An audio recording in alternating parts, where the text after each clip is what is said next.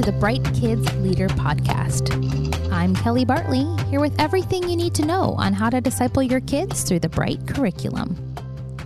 Today, we'll be talking about the resurrection from John chapter 20, verses 1 to 18. The bright idea of the lesson is this: Jesus has power over death. On Friday, Jesus was crucified on a cross. His body was wrapped in burial clothes and laid in a tomb. A large stone was rolled in front of the tomb.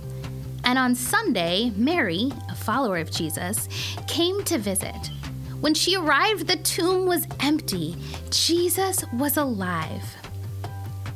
When Jesus rose from the dead, he conquered death and sin once and for all. Unfortunately, we live in a world that still has sin and death. But if we read to the end of the Bible, we learn that death is not the end. Jesus promises to come back and make everything right again. He promises that death won't be the end for those who have a relationship with him. Death is hard to process. The pain and grief we feel can be especially hard for kids. And although today's story can give us hope to know in the end Jesus wins, even with that hope, it's important to acknowledge the pain that a kid may feel. Talk about their grief. Be sure to listen and acknowledge their feelings. Don't minimize them. And if possible, provide information for their parent or guardian about how to help kids navigate their grief. The Bible is one big story of God's redemption of people.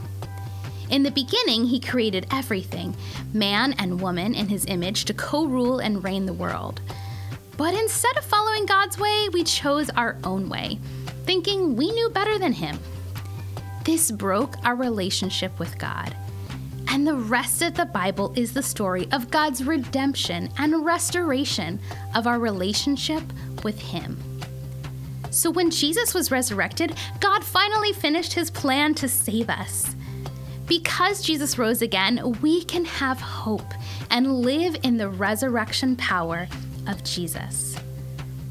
And although we live in God's kingdom now, his true and final reign is still in the future, when he will fully reign over this world.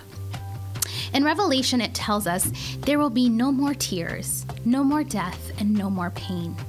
That day is coming. The cross made sure of it. Jesus conquered sin and death once and for all. And someday he will make all things right again. Let's rest in that truth today. Thanks for listening. See you next week.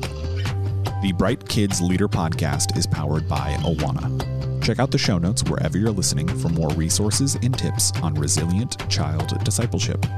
This podcast is hosted by Kelly Bartley, and it's mixed, edited, and produced by me, Ross Cochran. Go to brightcurriculum.com to learn more about how today's kids are the bright future of the church.